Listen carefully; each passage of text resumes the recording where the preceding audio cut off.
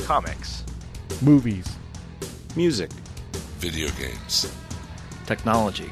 Blu-ray. Television. This is the HHW LOD Podcast Network.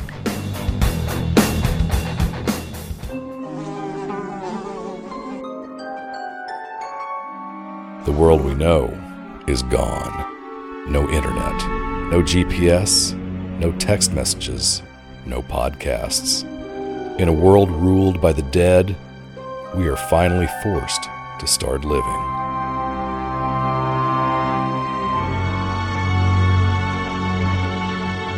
Hello, everyone, and welcome to the Walking Dead TV Podcast, episode 339. This is Russ, and we've swapped out a Chub Toad for a Dr. Current this week. It's Aaron and Daryl. Hey, I stayed awake. You did. And watched the right episode. I tell you, that AMC special, extra thing throws me off every time. I hear you. Well, no news that I'm aware of. I know there's been I saw some comments about last day of filming and just a lot of I think Norman Reedus put something out there after 12 years. He's like, I mean, quote unquote last day of filming, right? Like, I mean, right, exactly. They're doing a whole nother show, but still for the main show, I mean, I imagine it's got to be somewhat bittersweet, as far as sure. So sure. But no other news. I was hoping if we get something in Dead in the Water, but I haven't heard anything else about Dead in the Water. I was waiting to see a trailer pop up or something for it, but when I wasn't distracted by the Oscars on Sunday, I was like, "Is there a Dead in the Water thing going on?" Yeah. I don't know. Right. TikTok. I mean, we're yeah. As we record this episode, there's allegedly 2 weeks or something before it's supposed to premiere. So wow, it's crazy. So no news this week. So we're gonna just dive right into season 11, episode 14, The Rotten Core, where we're definitely seeing the rot pick up.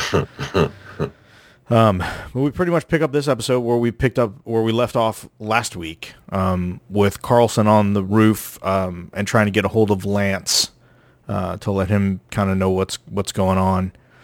And Maggie and her crew are in the building kind of making their way to try and get Aaron and Gabriel out. I'll say this. Mm-hmm. Last week I feel like I jumped ahead now watching this episode as far as my reaction to the bodies going off the roof and us not seeing the actual impact of said bodies. Because first off, the bodies get up this week, which is like, oh, okay. So we're check off the bodies. We're not done with these. Yeah, that's a strong word. Get up. They just they awaken. And this episode, I mean, this episode starts with the bodies that got thrown off the roof last episode. So, we'll get back to this later, but I'll just say, mea culpa. I jumped ahead, and there we are. All good. They're saving the budget for the after. That's right. So after we get back from the cold open, Daryl and Carol meet up, and they're curious if either one of them's heard news from Alexandria. Neither one of them has, and they agree to have lunch. It was just a very weird, it's a date. Like, it's very kind of like cozy, friendly conversation. It was just kind of funny. Just like they're just going about their day. Like Daryl shows into the police station, and he's whistling the Andy Griffith theme. Yeah. But he's he's plain clothes. Everybody else has got their uniform on. He's just kind of like strolling in, waiting to hear his assignment. And so Daryl and Rosita get teamed up. So to get their patrol assignment, and then of course they gear up. And they're given an assignment. And then at the last minute, these two guys come up and change their assignment and say, "No, Well, real quick, before it's not just that he gets the assignment, but they're rolling through the police station, and Sebastian's like talking up his skills in his training and all that, right? Yes. And he asks, and he looks at Daryl walking by because this is a bad choice already, and he's like, "Tell him, Daryl, aren't I doing great in my training?" And he's like, and Daryl's response is wonderful because he's like, totally backhanded compliment, yeah. Yeah, he gives him a look. He pauses and he's like, "Yeah, real good stuff." Like it was a little clap, and they start laughing. That's what sets him off. When they start laughing at, that's what gets especially him going. when it's the woman he's trying to charm. Yeah. Is cracking up, looking at him like embarrassed for him and cracking up at the same time. It's great. Yeah. Yeah. Couldn't happen to a nicer guy. Yeah. We cut back to Maggie and I stopped you because then they come and give him the other assignment. yeah. So Negan and his crew end up finding Maggie, and they agree to sweep the building, and clear it out, and then get Aaron and Gabriel. So then we cut back to Daryl, and so this is where we get the lowdown. Sebastian wants Daryl and Rosita to go to a safe room in a house that's surrounded by a not really like a horde, but definitely like a big gathering of walkers. Because apparently in there's a safe room, and inside the safe room there's a safe, and inside the safe there's a bunch of cash. And so strangely they used American dollars in the Commonwealth as actual, like, I mean, we kind of saw this with the whole records and the ice cream and everything else. And so Sebastian's his mother's cut him off. And so he's trying to devise this scheme to get this cash. The introduction of this plot was crazy to me because, like, first they're like Daryl and Rosita are just kind of going a certain way, and they're wondering what this plan is, and Sebastian just appears out of nowhere to like explain everything. And I was like, how did this of all people sneak up on them? Right. With a walker, like they carried a walker the entire way too. Yeah. Like that was hell of a stealth for the two people that are really good at catching these kind of things. Yes. They're getting sloppy when they have nothing to do. Just got See? me. And Daryl's like, no, I'm not. And then the other thing is, okay, if they really rely on cash, like, wouldn't there be cash everywhere? Like, I don't know, maybe they've done a good job in the interim of rounding up all the cash that's been, I don't know. I guess maybe that's how they build their initial war chest, is they literally went everywhere and gathered up all the cash. But it just seems like, okay, at some point people were probably just leaving cash or burning it to keep warm. Or well, like they were, there should be cash everywhere. Like nobody, like who cares about cash? But anyway, I mean, there are like random rural parts of Virginia and Northgate, wherever they are, because they're not in Washington. Like, I can understand them just not having access to stacks of cash. Yeah, the whole thing was weird, but I get let it. alone clearing it. I mean, if they got 50,000 people and an organization of stormtroopers, I'm sure they've gathered the cash 9 years or whatever into the apocalypse. Yeah, especially since they've been taking places over left and right. True. So Daryl's like, no, I'm not gonna do that. Yeah, no, like, no, thank you. Yeah. And then money, it's toilet paper to us. Like, exactly. He's like, this is the dumbest thing ever. Like, why are we doing this? You want what now? Yeah, what? Yeah. Yeah. Okay. They're both incredulous. Like, like cash. Like what?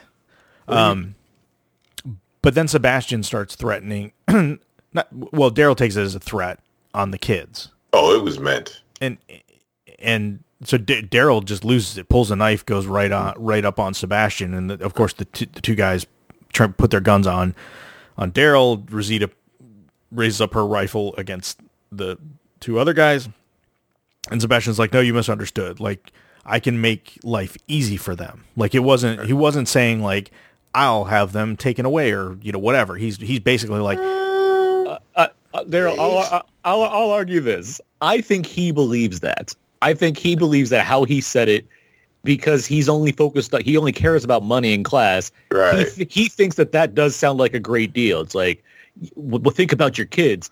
And Daryl obviously all of us, because we're not that person, we would also think that it's a threat. But I think to him, he actually does think it's like, look at this amazing deal I'm offering you guys. You're going to get money for this. His first foot forward was thinking he could advance them because he's come from a life of privilege. Yeah. But I also think if Daryl and Rosita declined, he would have turned it into, I can make their lives hell. They'll basically be ditch diggers and janitors, and he's watched procedurals like I have, and he knows what to say in case the feds are listening. If he got pushed that direction, no doubt he would have turned it around immediately. But I do think initially what he was saying was, your kids, they're going to be great now. Like, I think he really meant it thinking that would work. Yeah.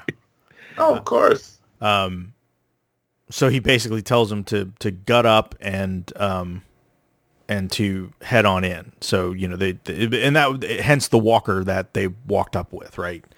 Yeah, that was a little clever. I was like, oh, that's why that's there. Even though it makes no sense. But yeah, I like Rosita. Like, this is it's like a bad cop movie, right? Yeah. This is Rosita just has it. She's already cutting up by, the bodies, put the blood on her. Like, if we do this is it, right? You're not going to ask us to do another stupid thing like this. I'm out. Like, this is it. We're out. Yeah. If we do this. So I like how they kind of reacted that way. So they ultimately they agree. They realize their hand is kind of being forced. So they cover themselves up in the guts. They work their way in, and they've been down this road before too. Especially this group, right? These two, they've had to deal with these kind of people, over the years. It's it almost felt like they just we got to put back on that mask. We had some civilization for a minute, and now we're here now this is the real shit that we've been dealing with. Yeah. When it's funny because Rosita's like, you want all four of us to go up against them? And he's like, no. No, we can't use guns because they count all the bullets and they'd wonder why there's a deficit. And these two knuckleheads can't go in with knives. They basically wouldn't make it. You two are you two are worldly. You can handle this. And I'm glad no one said they're retiring or something. Yeah. Their last day on the job. Yeah. Yeah. Yeah. So they make their way inside the house. They find that there's a woman that's inside like the safe room part, and Daryl, April, yes, and they forced her and 12 others to do basically what Daryl and Rosita are doing, and 3 of them made it in, and the other 2 turned on each other, and that left her kind of all alone by herself. What does turning on each other mean in this scenario? I'm just trying to figure that out too. I wonder if they were like, hey, we could. Well, yeah, I know, because it's not like they could say, hey, let's take the money and leave. Like, because they didn't even get the fucking safe open. So exactly. What does turning on each other mean? And the money has no value outside of the Commonwealth. So yeah, and it's not like they could take the money and go back into the Commonwealth, right? I mean, like, I don't know. There was no blood splatter, right? So it wasn't like one shot the other. Then what happened to that person? Like after they did that. Yeah, I'm calling a lot of BS on April's story. Yeah. Fortunately, it never it doesn't much matter. But yeah. It was a neat turn of events as far as he's definitely got people to do this before. That's interesting. Yes. Like that's a fun twist to it. I will say, this is neither here nor there. I was disappointed with the inside of this mansion. Like the outside, it looked like a mansion. Yeah, the inside, it's like a farmhouse. The inside, it looked like they had 3 rooms. Yeah, like there was like a ranch. It looked like a typical farmhouse. ranch house. Yeah, It looked like a ranch. Yeah, it did. It did. I was like, this looked pretty nice on the outside. Kind of lost the budget here on the inside. Well, it looked like an old set from the. It did. Like just from the low ceilings, I was like, this doesn't make any sense. Yeah. Yeah. That doesn't ultimately matter much, but it just stuck out to me. Yeah, no, I'm with you. All right, so we go back to the other crew, and we find out that Negan got married, and so Annie that we see, Negan and Annie got hitched, and he kind of sort of explains his leaving, because Lydia's there, and she's like, well, you didn't, say goodbye. You didn't even say goodbye, and he kind of explains it a little bit. And the interesting thing here is Lydia is seeing the light on the Commonwealth. Like Lydia was full in on like, I'm ready to go. Like I'm out. I need normalcy. I'm ready to go here. And now I think she sees like, no, this place is just as bad as every other place. Like these people are. She compares them to I wrote it down. She compares them to the Whispers. They're like the Whispers. They just wear different masks. Yep. Yeah. Yep. And they take everything just like they do. Yep. Yeah. There's a bit of a confrontation with Negan and Aaron where Aaron he says something, like a neat company you keep, referring to Michael Biehn's character. Yeah. But Negan has a good line back where he's like, says the guy that rolled up with the Gestapo. Right. Yes. I like that. Yeah, because didn't he ask him like if he helped him put the heads up on the on the shells? Yeah. So then we find out that Herschel stowed away. So I guess that answers the question of who was watching Herschel. Clearly somebody nobody. vastly incompetent. I mean, nobody, because he stowed away, so he had to get there the second they left. Yes. He did a terrible job of watching Herschel. Yeah, and obviously nobody got on the walkie to tell Maggie, like, hey, we can't find Herschel. No. This would be the dumbest thing if it didn't lead to some of the best scenes in the episode, but it's so dumb. It's like they had to get Herschel involved. But it works out, so whatever. It's the old stowaway story. Yeah. Oh, Herschel. To what avail? I don't even know why he did it. Like, what did he think he was doing? So obviously the Commonwealth people find him in the truck. They take him inside, and of course Negan to the rescue. Negan takes that guy out, and he has Herschel. Very precise too. Yes, we find out Annie is pregnant. 12 weeks. 12 weeks. So that means it's not Negan's, right? Because it's only been 30 days. Well, no, it was 30 days a couple weeks ago. Well, when the flash forward happened, wasn't that 30? No, that wasn't 30 days. The flash forward is 6 months. Oh, 6 months. Okay. Yeah, okay, I gotcha. got the Okay. implication that was his baby. The 30, because she says it. Annie says too. It's his. Okay. But the 30 days was the second episode. Right. Okay. Right. When right. Daryl and them are already at the Commonwealth. That's 30 days. Okay, I forgot it was 6 months. Okay. Yeah, it's 6 months away. Okay, so that makes sense then. Yeah. Okay. All right. Plenty of time. I mean, Negan, getting big, like Negan resolving his dead wife's thoughts. That's right. Finding another community, finding a woman, getting in a relationship with her, and having a baby. That's a lot to take in, but beyond that, the timeline still tracks out, I guess. Yeah. Yeah. Wow. I mean, Negan's Negan. Yeah. Negan's Negan. But Annie knows about his past. Like Maggie makes a point of like, well, he's a bad person, whatever. And Annie basically says, yeah, I did things that were terrible too. And so did he. Mm-hmm. And now we, and which goes back to the conversation Negan had with her. It made me think exactly back to that conversation when even back when they were in the train. Yeah. And he's saying, that whole thing. Like, I do like I do like that conversation comes back. And even if they didn't mean it to be like, there's a look on Maggie's face. I don't, even if they don't mean it to be that she's thinking back to those conversations, that it's starting to drill into her. Like, that you've done stuff too. Like, you just did stuff like, not that long ago. The last time that you were with Negan, where you killed a bunch of guys. Yeah. This episode, I'll get to it more at the end because I think there's some stuff with Herschel that comes up and everything that fleshes it out more. But I had some very complex and conflicted thoughts on what I think about Negan and where he's at and everything else. Which I would say all that's good. I'm glad you have those. Yeah, no, 100%. Yeah. I figured you would, but I mean it all helps that Jeffrey Dean Morgan is doing like just amazing work on this show. Yes, and the writers seem to get that. Yeah, and I'm very happy about these things. Yeah, you could never forgive him for what he's done because we've seen it. But the show doesn't make it easy to to contend with all of these different things going on. Right. Yep. It's made him vastly more interesting to me, as I've said many times over the years. Yeah, it is. And there's better seasons with him. And he's not a regular villain where, usually the thing is, the tendency is to just to lie and make up a whole idea past that had, you don't want the woman you love to ever know.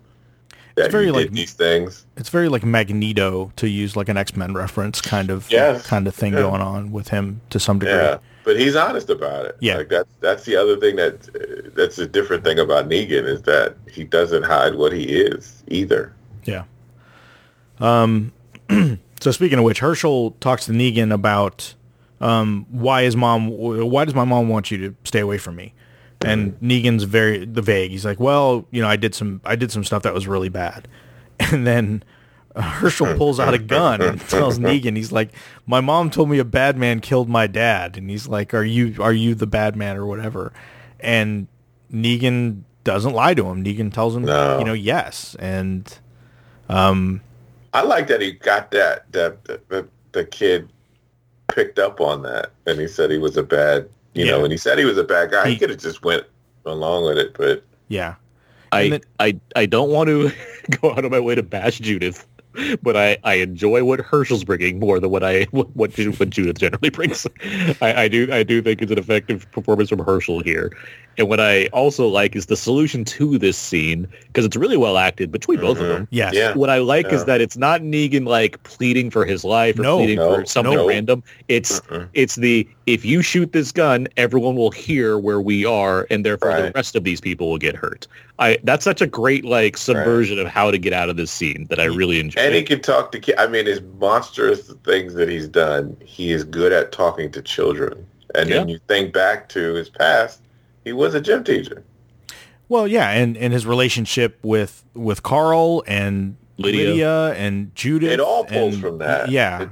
It all pulls from that. He was a teacher pretty much. I mean, he dealt with kids every day. So he had a way of connecting with them. And I think he knows that at least, from the, well, I mean, maybe not Carl so much, but like Judith and even Lydia, they don't really know him as, Negan, like Negan Prime, right? There's no impression of him they have beyond this guy who seems to have nice things to say to us. Yeah, they know based on what they've been told. I mean, obviously, Carl, like I said, Carl's kind of an outlier there, but saying Carl though, he's But the rest of them, they're going off of what everybody else says, not from what they've seen directly. So. But yeah, he's able to kind of talk Herschel off the ledge and just basically say like, look, you kill me, but these other people are going to get hurt. And so he lowers the gun. Lydia is able to take it from him. It's shot well too. I like the dawning realization on Lydia and then the rest of the team or the group that they're seeing what's happening. And so, because it gives Negan a reaction to a little bit of a face twitch when he's like, everybody looking at me as I'm doing this right now. There's a lot of little details there that I really enjoyed. And then when Lydia takes the gun away and Herschel walks away and they stay on Negan, he doesn't like start like bawling or crying, but he wells up and he's because and again, not because he's like, oh, thank God this kid didn't kill me. He's like, this kid has every right to put a bullet in my head. And he sees as being a father, I mean, the other thing too is to know all this stuff is, to have all these scenes with him and also know prior to this that, he has a kid coming. As a father realizing what happens if somebody take, like I took, Herschel's father away from him, something I can never give back. It hit him being a father now if the same thing had happened to him. And that's a human thing for us to do, right? Sometimes you don't care, like you don't think about these things until you go through this life journey yourself. And then you go, oh, that's why people react the way they do. And he just had that revelation of inside, like it wasn't, something he knew mentally, but just that if he felt it now that, if I'm taken away from my child, what would happen? All right, so back to Daryl and Rosita. Daryl gets the power on, or mostly gets the power on. He gets jumped because he's an electrician now. Of course, right. Yes. he takes like what a pair of pliers and just shoves them into the thing, and it's I made a connection. Of a fuse. Only thing missing is some Scotch tape or electrical, duct tape, something. Yeah, he uses the pliers as a fuse. But then it was a little dark. The scene was very dark, and they used obviously the strobe for a purposeful effect. But at first, when he took the armor off, did he take that piece of armor off and use it to stab the walker in the head with? Yeah, they have those edges. They have those edges. And then he found the bat, and then grabbed the bat. Yep. And then I guess he took some of it off just for mobility, like he was able to kind of move a little easier. Right. And then obviously because of the fact that it was covered in guts and nasty. I do like that he's pissed the whole time.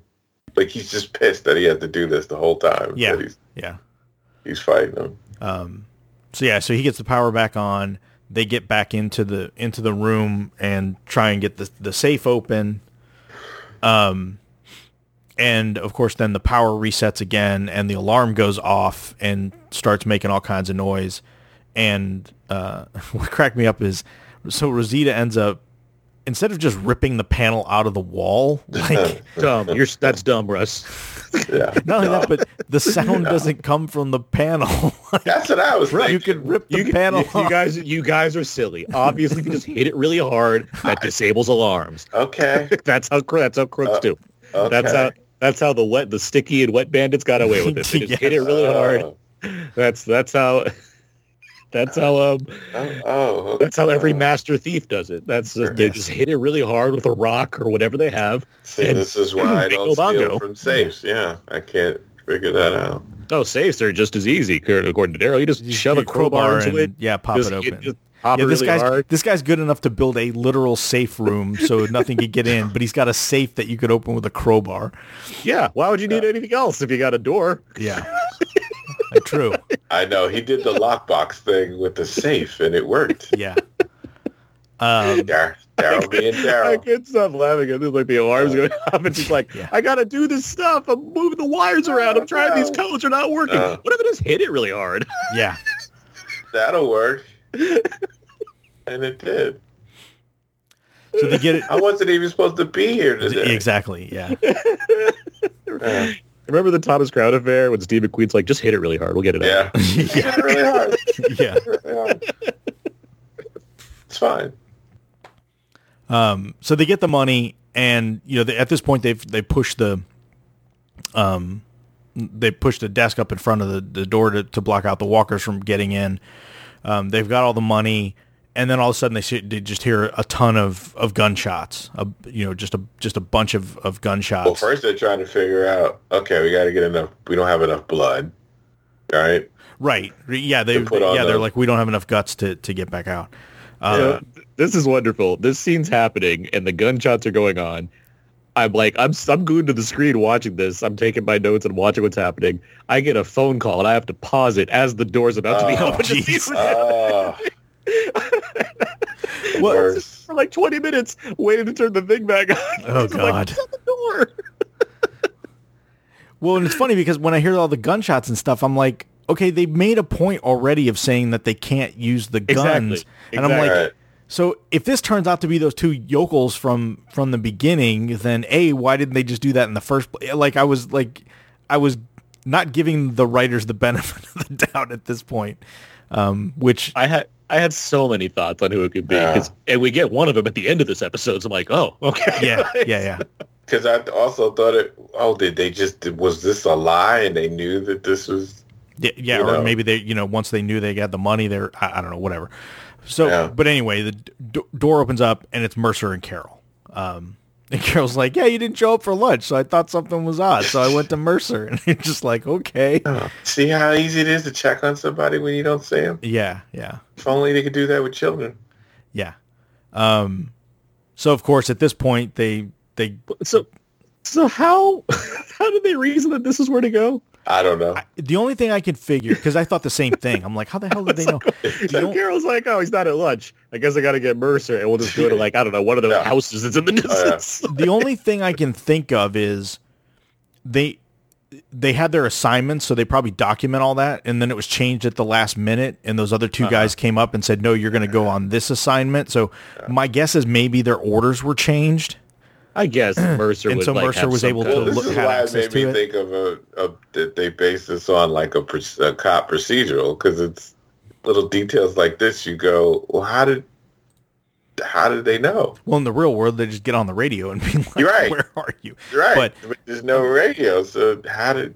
I mean, they do have radios, but my guess is I think because of the detail change and everything else, Mercer knew.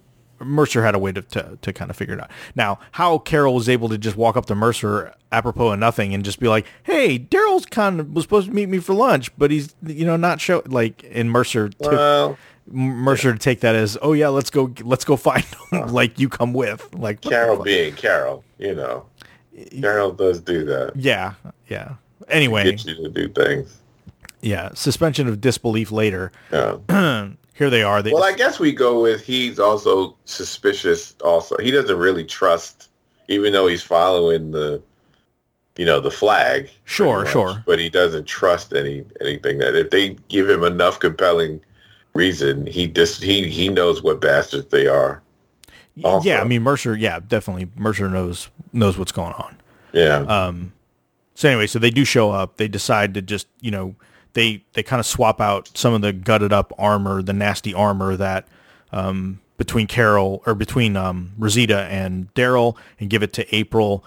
And they decide they realize they need to make their way out quietly. That they don't have much ammunition left, in general, and they need to kind of be quiet. It's funny. I noticed none of the especially Carol and Mercer, put nothing on their face. Yeah. We're in that point of the show where the amount of gutting up required is variable depending on what the show decides we need to clearly see, such as somebody getting eaten alive or whatever. Yeah, it's definitely one of those. Do we really need to do that? Let's always remember the second episode of the series where they're like, you know what? What if we just have them wearing giant tarps covered in guts? Yeah. There you go. Versus Nick Old Man clothes on Fear the Walking Dead being like, yeah, if I just put on some war paint on my face, I'll be good. Yeah. So as they're trying to make their way out, April gets caught up on one of the walkers and she starts to get attacked. And then of course Daryl comes up and hits it with a knife. And then they just decide to just go for broke and kill all the rest of them. And it's too late for poor April. She got. It was so fast too. Yeah. And then Rosita, to finish her story. Yeah, Rosita comes down and chunks her in the head to kind of put her out from coming back. Mm-hmm. And she's visibly upset. Oh yeah. She got she bonded. Money. She bonded with her for a second. She, like April said, she had 2 kids. Like she's hurting from that. Yeah. They lost her. When they first got in there, April ran up to Rosita and hugged her. Like they bonded. Yeah. All this for Monopoly money. Like that also has to just piss them off even more. Yeah. It's nothing. This means nothing. So we cut back to Carlson, who and his crew, which they're at this point they're going floor by floor. They're trying to root out Maggie and the rest of them, and they're trying to find the weapons. He's a wrecking ball in this scene. I enjoy it. And he's carrying a liquor bottle too. He's off his rocker at this point. He's full Colonel Kurtz at this point. And Negan and them are kind of like hiding on the other side of this closet and ready to go. And then all of a sudden, right as they're getting close, they hear all this noise, and it's Gabe and Aaron. And which I'm assuming they did that on purpose to lure them up to the roof, is my guess. That's what I thought, yeah. Oh, the rooftop showdown was fully intentional. Yeah.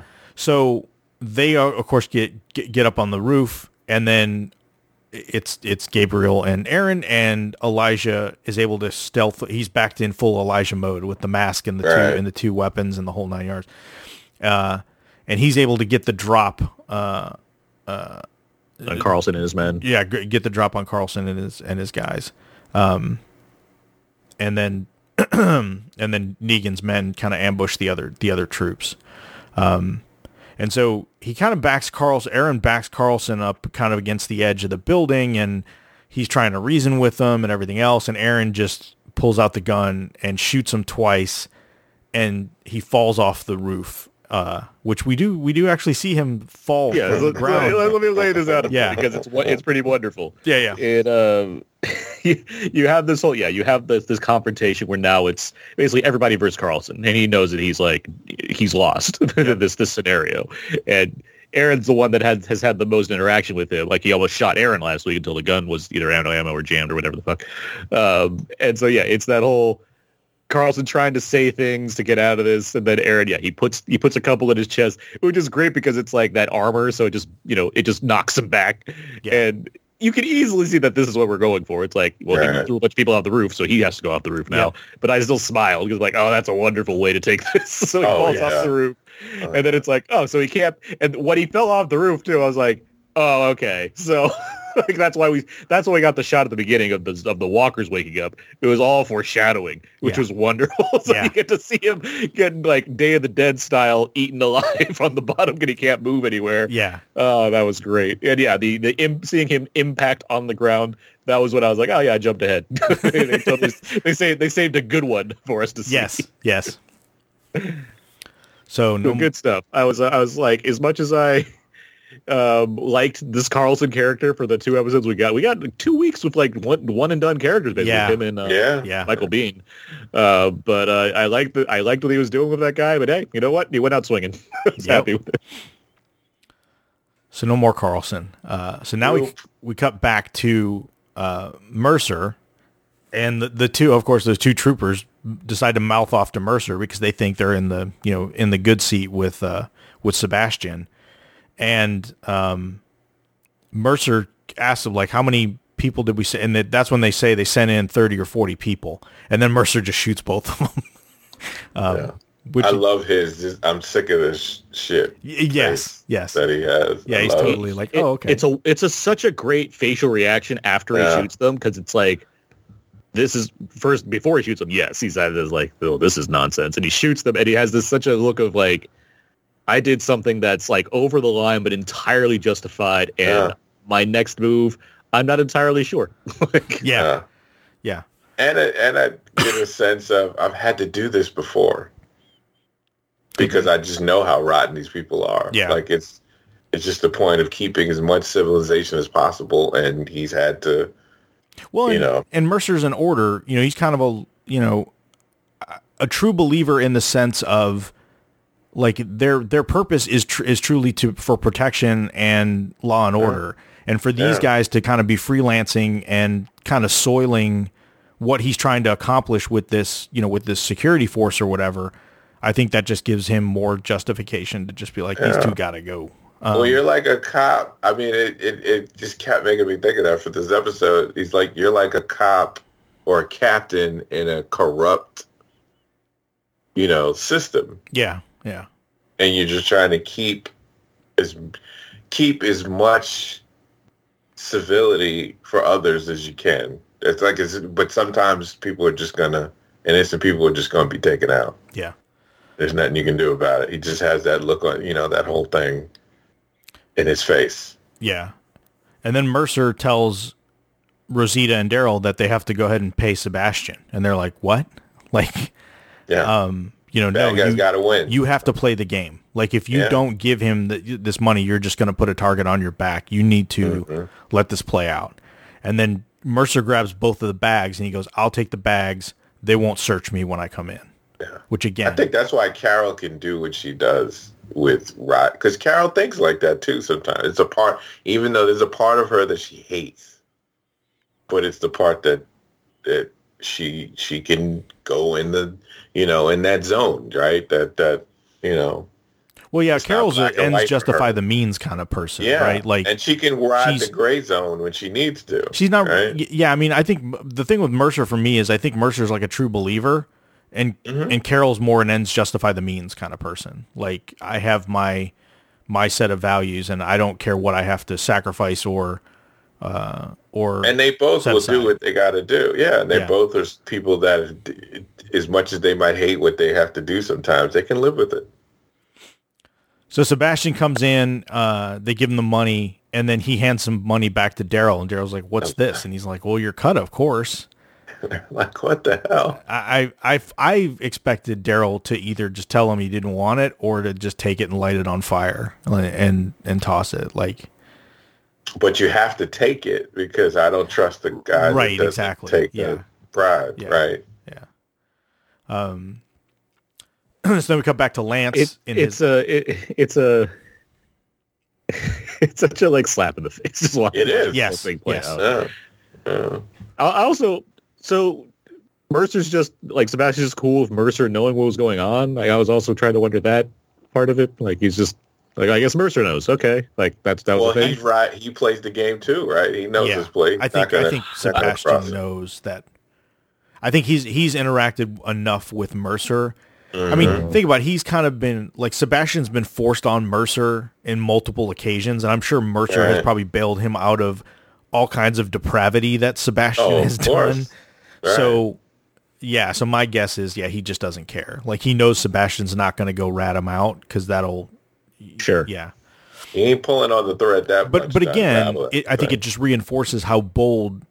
Like, Sebastian obviously is headed for a very big fall, right? Like, Yes. I mean, obviously that Yes. that he's going to get his at some point. And You're right. the more they throw it in he throws it in everybody's face, it just, to me, that just says like, okay, this fall is going to be that much harder when it finally comes.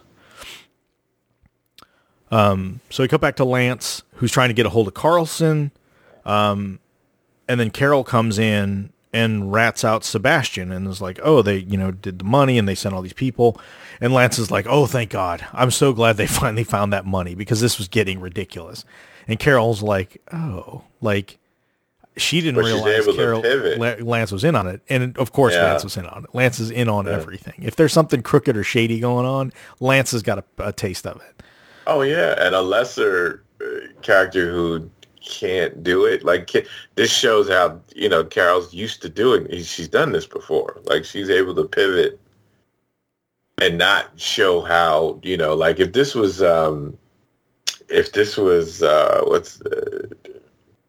what's her boy her Ezekiel? husband, Ezekiel. This is Ezekiel. He would not have been able to fake this.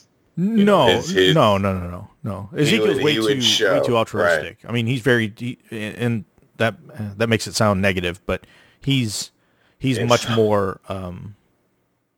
He's too good. Like Carol's not afraid to. Which she said before, Yeah, right? yeah. Like but with her, it's like she in her eyes, because she's a good actor with this. When she caught, when he does that, that shows he's just as bad. She's able to just hold that, pivot it, and be like, huh. Now she plays the. I'm the. I guess it comes from also living in an abusive situation. She's had to play so many roles just to survive. Yeah. An evil man, right? Yeah. So she automatically turns the switch to be the, I'm just the person, I'm just the ignorant person that doesn't know how things go. And now you're teaching me, I'm learning from you kind of thing. Do you think, so at the end, Lance is like, oh, I'm so glad I finally have somebody that gets it, right? That understands what's, Yeah. So, and then Carol just kind of quickly doesn't say much and then leaves. Do you think Lance suspects her of maybe putting a false front on, or do you think Lance thinks that she's on board with what he's got going on? It wasn't real clear to me because he picks up the walkie again, and I'm assuming he was picking up the walkie to try and get a hold of Lance. Because at first I was like, oh, is he picking up the walkie to have somebody watch her? And I'm like, no, he's probably obviously trying to get a hold of Lance. So... But I couldn't tell if he's become suspicious of Carol and said that to make her think that he's not onto her, or if he truly, at this point, doesn't think Carol's up to... I think he's feeling it. I think he is wanting to connect with Carol. He just wants to connect with somebody. I'm sure other situations of when the true him has come out, people have been horrified, but they're too scared to do anything about it. I think he wants to connect with somebody, and I think that it's just that his desperation to connect is the thing that you want. Even evil people need some kind of companionship, or not. I mean, not in terms of it has to be romantic, but just connecting with somebody that you can be yourself with. I think that he certainly would like that, but doesn't necessarily trust anybody. Right. And he trusts everybody to be the person he thinks they are. Yeah. And as of now, I think he feels Carol's probably something of a puzzle that seems to be on his side, but he can't quite tell. And he'd kill her in a heart. I mean, it's just the thing. That's the other it's not thing. even a thought. I'll just kill her. He trusts anyone as far as he can throw. Exactly. Right. Yeah, no, that's fair. And I'll have them killed if I get any whiff of something different.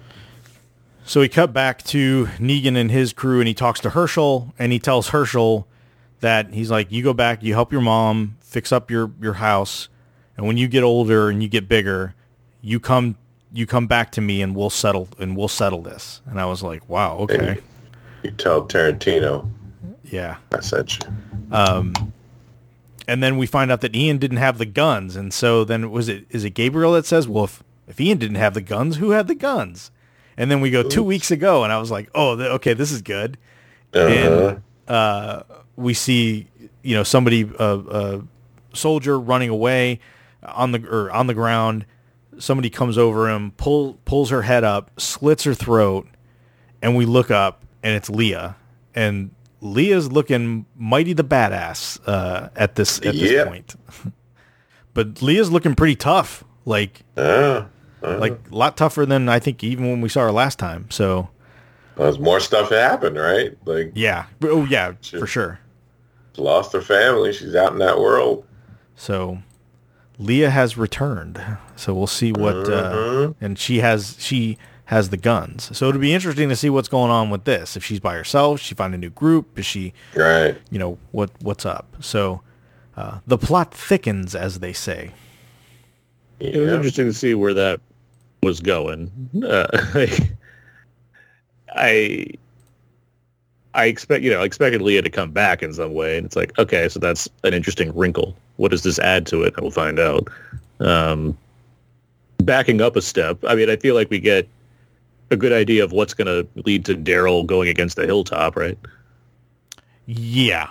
Because they're going to bring all those apartment people back to the hilltop or whatever. So it's going to be some kind of. I took it as Negan's people are gonna go back to Hilltop.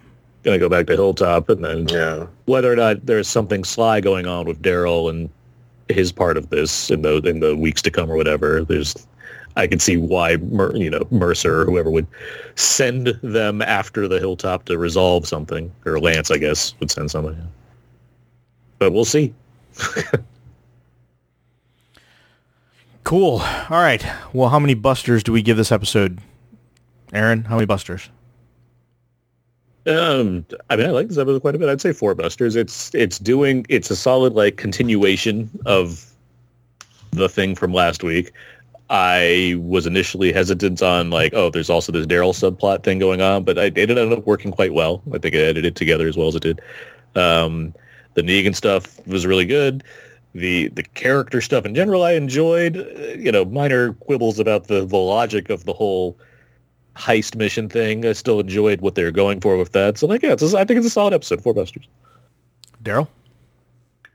I really enjoyed it. I did. And the previous episodes before it that lead up to this. So, the action was really, really good in this. 4 out of 5 busters. I think it was really good. I think it's really interesting to see, what's going to happen when they all, collide, when all these little, worlds collide, which seems to be coming very soon. Yep. I'll also give it a 4. I enjoyed this episode quite a bit. I think, again, I kind of alluded to it earlier, but the fact that I continue to be very conflicted in my feelings for Negan, like as in if I put myself in the world of these characters, could I be able to, even if not forgive Negan, but to learn to accept him as part of the group? And it's very I don't think I have a good answer. I mean, it's almost like an unanswerable question. But when you think back from Negan's perspective of, however he formed, the Saviors and how that came about and his iron rule, his mindset of just being able to survive and, going what he went through, and then sees Rick's group as kind of a threat to his group and to the way things were going, and then his response, and then all of that to kind of fall apart, and then realizing that there's another way to, and seeing it directly, that there's another way to live, that you don't, from his perspective, you had to be a tyrant and you had to be a warlord or whatever you want to call it in order to survive in this world, or you're dead. And for him to kind of come around and see firsthand through his incarceration and everything else that it doesn't have to be that way. It's just a very interesting human experiment to try and get right with yourself and see if it's something you could learn to accept. Because we never get, I mean, we don't really, in TV and in film, we don't really get to see a criminal rehabilitate. Not really. I mean, it's saying and doing something like just terrible, like like not an accidental death or something like that. That's usually the take that they do. They do an accidental thing or something. Or some kind of crime that led up to even more bad stuff happening, and then it's a little bit easier for the character to get redemption. But I mean, I think there's a number of anti-heroes, like The Sopranos, for example, where you're dealing constantly with people that do terrible things on the regular, but you also get to know through their lives. They do certain things, even in The Sopranos. Their thing is they make sure that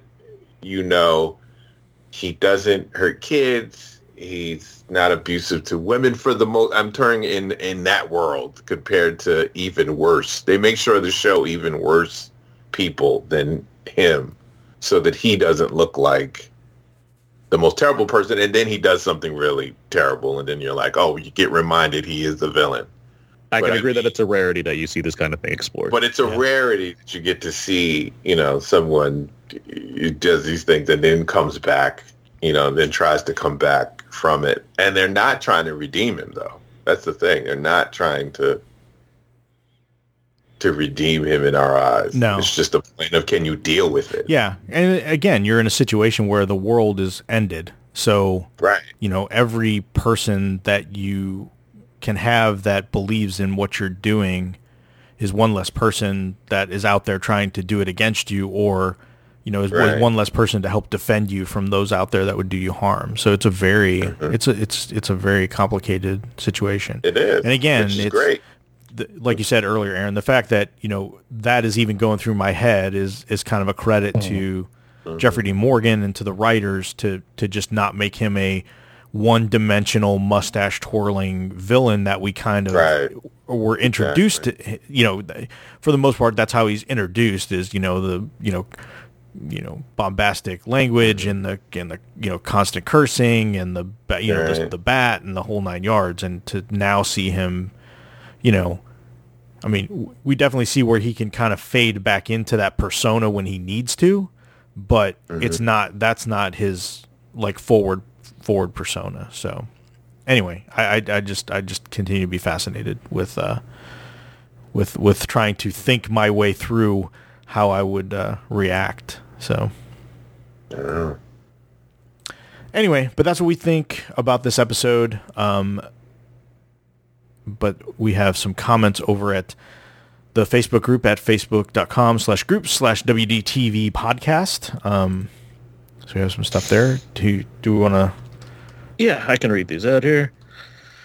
Okay, we got our Buster ratings here on the Facebook group, as Russ mentioned. The first one's from Mike Jones. He writes 4 Reaper leftovers out of 5. This was a solid 5 for me until the end reveal of who actually took the weapons. Okay. I thought the Negan-Maggie dynamic was great here. Loved the episode flipping back and forth between the two stories. Mercer has been amazing all season. Hopefully this momentum carries into the 35 spin-offs AMC has planned. Richard Cherry Choppy Cherryton writes 4.5. I echo what Mike Jones above has said out of 5, but I actually like the reveal at the end. Yeah, well, I don't. Yeah, I'm not. He doesn't like Leia. I'm not with you on the anti-Leia reveal at the end. Kevin Berry writes 4.5. Second hidden room in the closet of the season out of 5. One of my favorite episodes so far this season, and with all the different parts, I think they did a great job of storytelling. I will say I forgot about Leia and did not realize it was her right away during the end reveal. Let me jump to this short one before this long one. Brent Jones writes 4 deets out of 5. Best episode of the season so 5, in my opinion. Fun to see Officer Daryl Dixon. Indeed. And of course, we have a message here from Yukiyoshi Sawada. He writes 4 cleansing the Commonwealth out of 5. 1, the trooper lieutenant interrupting Daryl and Carol's conversation. Rude. 2, I'll give the Sebastian Sec 2 points for not just sending him in blindly. He has a code and a way in. That gets credit. 3, Sebastian, I'll threaten your kids. I think it's die, die, die, die, die. Me.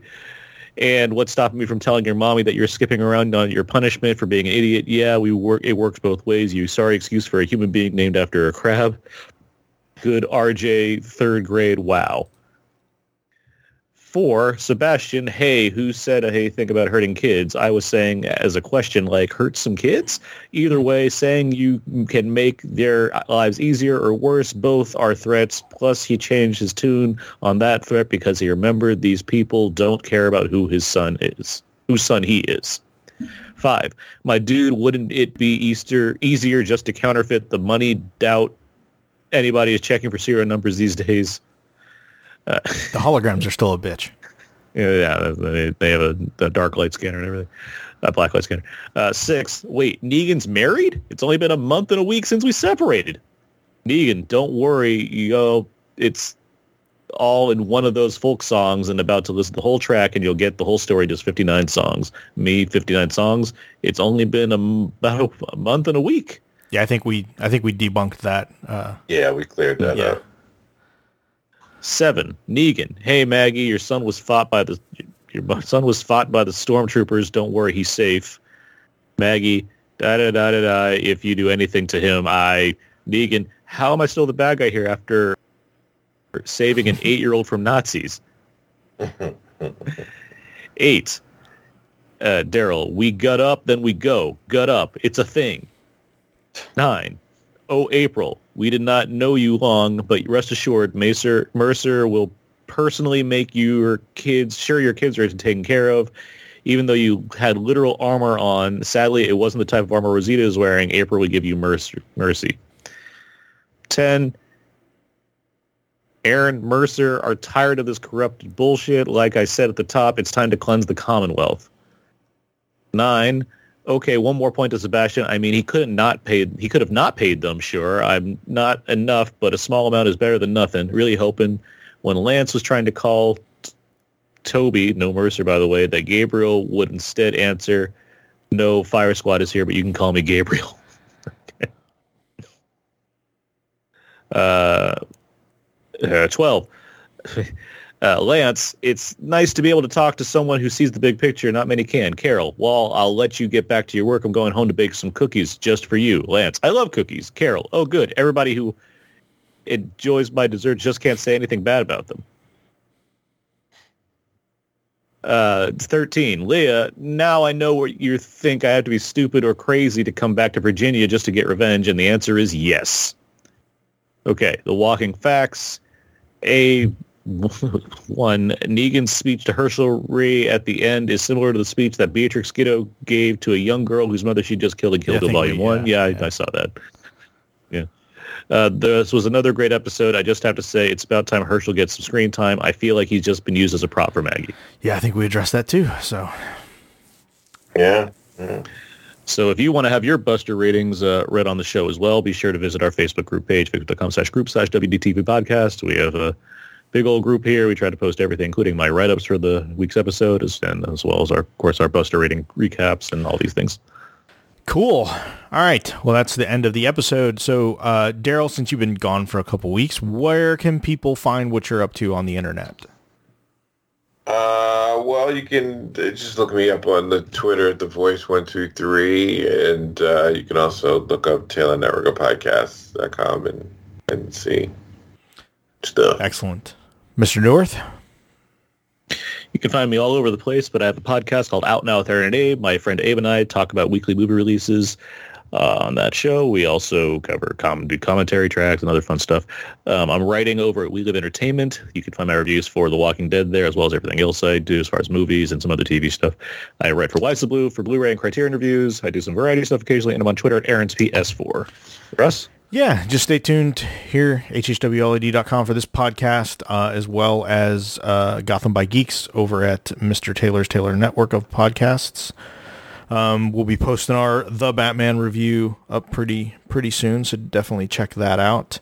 So thanks everyone for listening. We will be back next week. We're getting down to 2 more episodes until part 2 of the 3-part 8-episode chunk of the show is is complete, and then we'll just be down to that last third. So thanks everyone for listening. Until there's no more room in hell and the dead walk the earth, gut up or shut up.